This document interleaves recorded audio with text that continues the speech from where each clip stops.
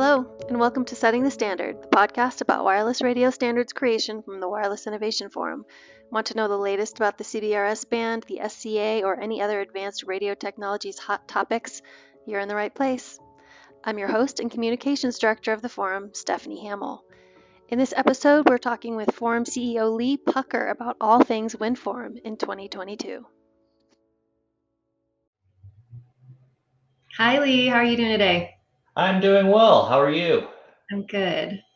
So I brought you here today so we can talk about last year. So where do you want to start? What did the forum do in 2022? So why don't we start with the new strategic plan? So the board of directors worked on developing over the year a new strategic plan. There's a lot of details on that. People can read about it online, but two things that are become immediately noticeable is we renamed a couple of committees.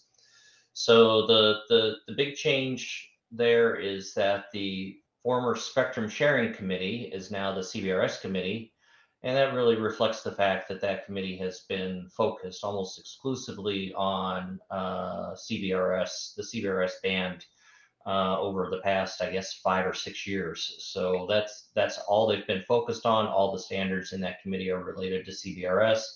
And so the board decided to just, go ahead and call it what it is, which is the CBRS committee. That said, there are a lot of other things related to spectrum sharing that need to be addressed. And so through the strategic plan, what the board did is make sure that all of those things are addressed in what was formerly the Advanced Technologies Committee and now is the Wireless Innovation Committee. And this committee is focused on advancing new technologies and incubating new technologies supporting software-defined radio and spectrum sharing moving forward. It's pretty similar to what their charter was previously, so it's just really a rebranding and re-energizing of the group. Yeah, and we'll be able to, you can catch that new org chart on our website too, and I'll put the link in the show notes below. Okay. Okay, so where next? 6 gigahertz? Sure. So activities last year start with the 6 gigahertz committee. It was by far our most active committee last year. There were over 10,000 person hours devoted to online meetings related to that from our members, developing reports, recommendations, and specifications. The committee has really broad stakeholder participation. We have the incumbents participating. We have equipment manufacturers who want to develop equipment for the band participating. We have operators participating. We have AFC system providers participating. Really a broad spectrum of the overall ecosystem is participating in that committee. The group developed a lot of work products last year. The biggest one by far is they finalized the baseline requirements document for AFC systems. That's TS 1014, and submitted that to the FCC for review. They've developed supplemental databases supporting that specification to improve protection of incumbents. They developed protocol stacks supporting non-Wi-Fi air interfaces operating in the band. They've done a lot of work in tested certification, including doing traceability from test vectors developed by the Wi-Fi Alliance back to TS 1014 to make sure every single requirement had a something that was being tested against it. Developed a test harness that can be used for testing AFC systems, and made that available publicly in GitHub. So just a lot of work that was done in the 6 gigahertz committee. Absolutely. And I'll include in the show notes also links to those work products, so they'll be easy for everybody to find. Okay. Okay, up next, CBRS.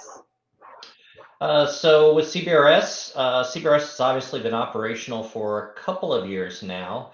And so really the focus there has been taking what's been learned from operations and using it to improve and update the standards. So there were some updates made to the Release 1 standards, specifically to support some needs of priority access license holders in the band, and that was moved through, balloted, and approved.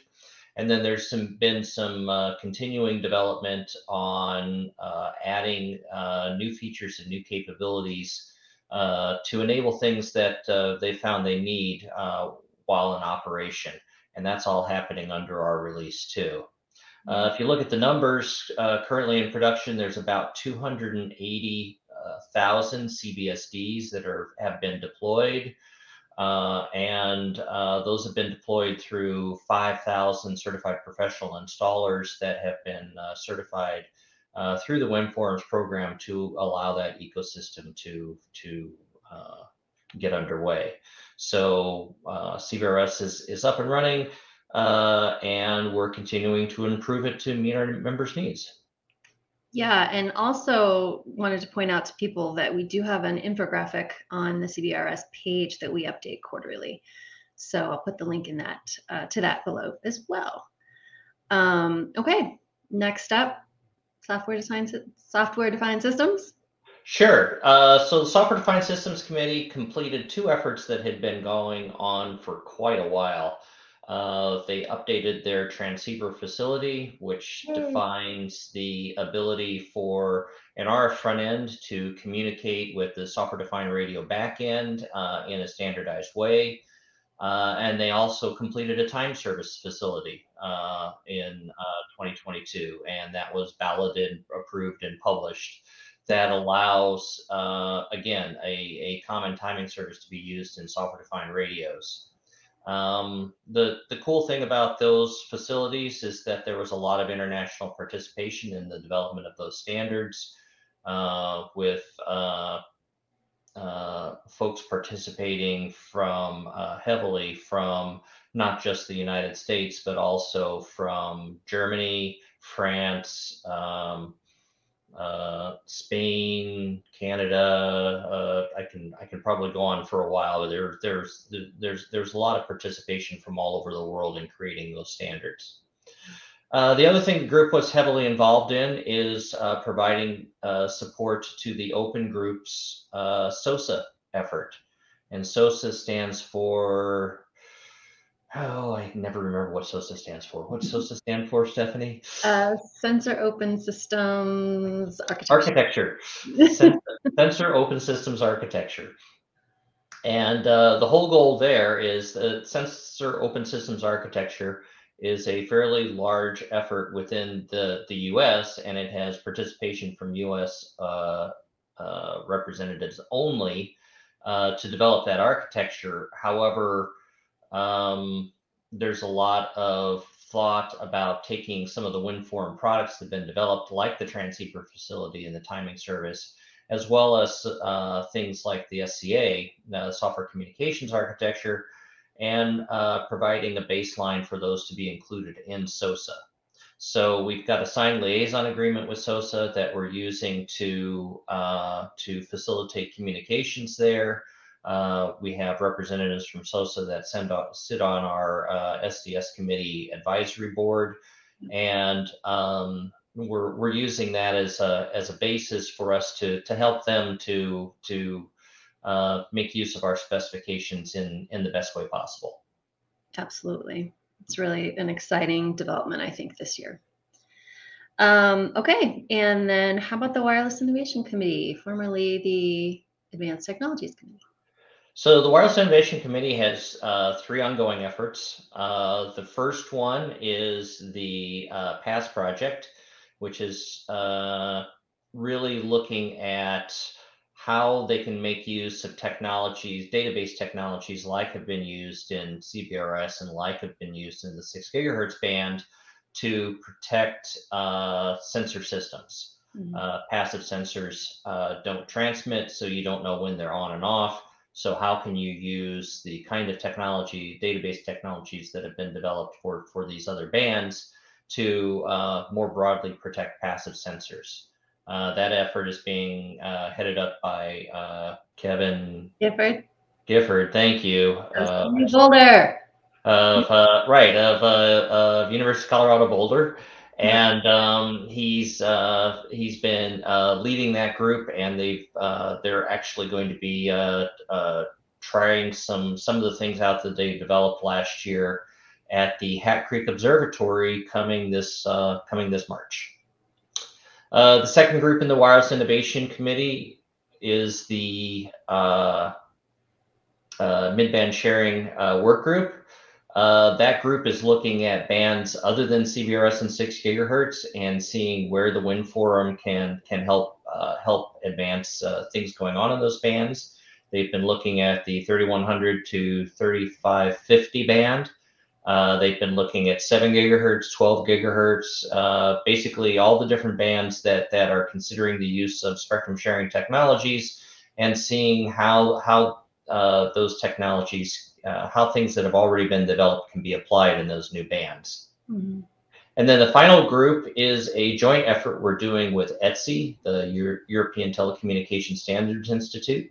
That effort is basically looking at application of spectrum sharing technologies across various bands again, and but that's being done jointly with participation with ETSI to look at what areas of standardization might take place moving forward. Mm-hmm. That effort's being headed up by Prakash Marut, who's our Chief Regulatory Officer and works for Shure. And their document actually just entered, their initial report just entered final ballot. Nice. Okay, and then next we had a bunch of events. Yeah, so post-COVID or semi-post-COVID, yeah. we began doing face-to-face events again last year. The 6 gigahertz and spectrum sharing committees met in Reston, Virginia, a meeting hosted by Google, and they met for 3 days and got a lot of work done there. And then our software-defined systems committee met in Bonn, Germany. That meeting was hosted by Fraunhofer and was included a tactical communication systems workshop. And you can find details about that workshop on our website. We also initiated something new last year, which was Tech Talks. These are talks on really future technologies. They're driven by the forum's elected Chief Technology Officer, Andy Clegg, who works for Google. And it's really inviting in people to talk about things that are kind of out in the future. And again, you can find the recordings for those Tech Talks are available online, and you can download them there. And then finally, we had our annual online summit that was held at the beginning of December. We had almost 300 participants again in that event moving forward, covering basically everything that, all aspects of what the Wireless Innovation Forum has been involved in. The different bands that we've been looking at, future roadmap, where spectrum use and software-defined radio are going to be moving forward in the future, and looking at some near-term things that perhaps the Wind Forum or other organizations should be looking at addressing. So that's kind of us in a nutshell. Okay, well, that sounds like a jam-packed year. I think in 2023, we can probably look forward to kind of more of the same, more events and more work products, and all of which you can all be kept up to date on if you join our mail list, which you can do at our website.